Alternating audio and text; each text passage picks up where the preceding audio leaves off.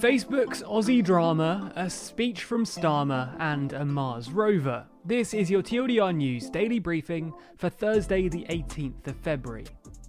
In the first story today, we go to Australia to discuss the overnight removal of news from Facebook.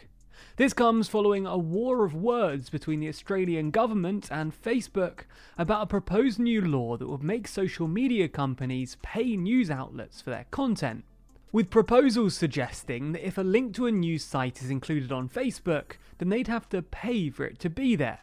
Put simply, the Australian government is trying to level the playing field between social media giants who are raking in more and more advertising revenue and traditional media outlets who are seeing their advertising revenue share decline. In response to the proposed rule though, Facebook has decided to simply block news from appearing on the newsfeed, on both Facebook news feeds and on Instagram. However, this approach has been criticised for being more than slightly heavy-handed. This is because not only have they removed links to news outlets, but also government health and emergency pages, which have been used to help people throughout the pandemic. The Australian Prime Minister, Scott Morrison, was not happy about Facebook's decision, especially after Google appeared to accept the new rules. He stated that Facebook's actions to unfriend Australia today, cutting off essential information services and health and emergency services, were as arrogant as they were disappointing. He added that by contrast, Google had recently demonstrated good faith. The Premier of West Australia, Mark McGowan, went even further, accusing the company of behaving like a North Korean dictator. Strong criticism indeed. For the second story today, we come back to the UK to discuss this morning's speech from Keir Starmer. The speech was aimed at setting out some of the key policies for the Labour Party going forward, perhaps in an attempt to create a clearer party image, following accusations, both from the left and the right, that the leader of the opposition didn't have a clear enough brand of politics of his own. One of the main policy announcements he made in the speech was that of a British recovery bond.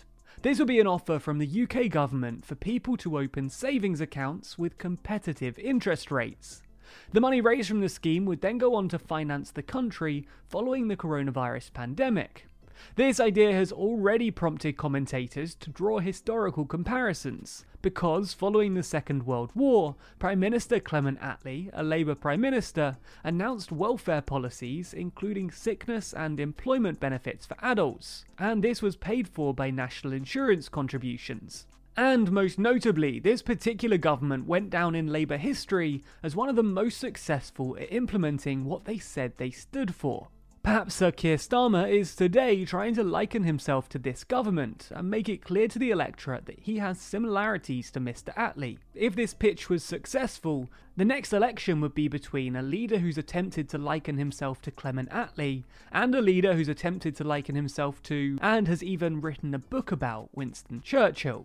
In the third story today, we move to Mars to discuss the latest rover landing. Tonight, the Perseverance rover is set to touch down on the surface of Mars, with the purpose of attempting to discover whether there's life on the planet. It's attempting to land on the Jezero crater, which it's believed could have once been a huge lake. Which is significant because if there was water, the chances of life previously existing on the planet increase hugely. However, for the rover to dig through the Martian dirt to discover what may once have existed, it first needs to actually land, and this is no mean feat. It's been claimed that almost 50% of the previous attempts to touch down on Mars have failed, according to NASA's Deputy Project Manager for Perseverance. If you want to see if they're successful this time around and want to check out the rover's touchdown, the 7 minutes of terror, which is the phrase used to describe the descent, is set to happen between 8:30 and 9 PM GMT,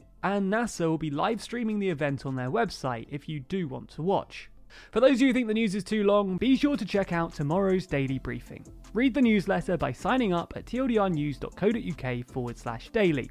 Listen to the briefing by searching for TLDR News in your podcast app, or watch the briefing over at youtube.com/TLDR Daily.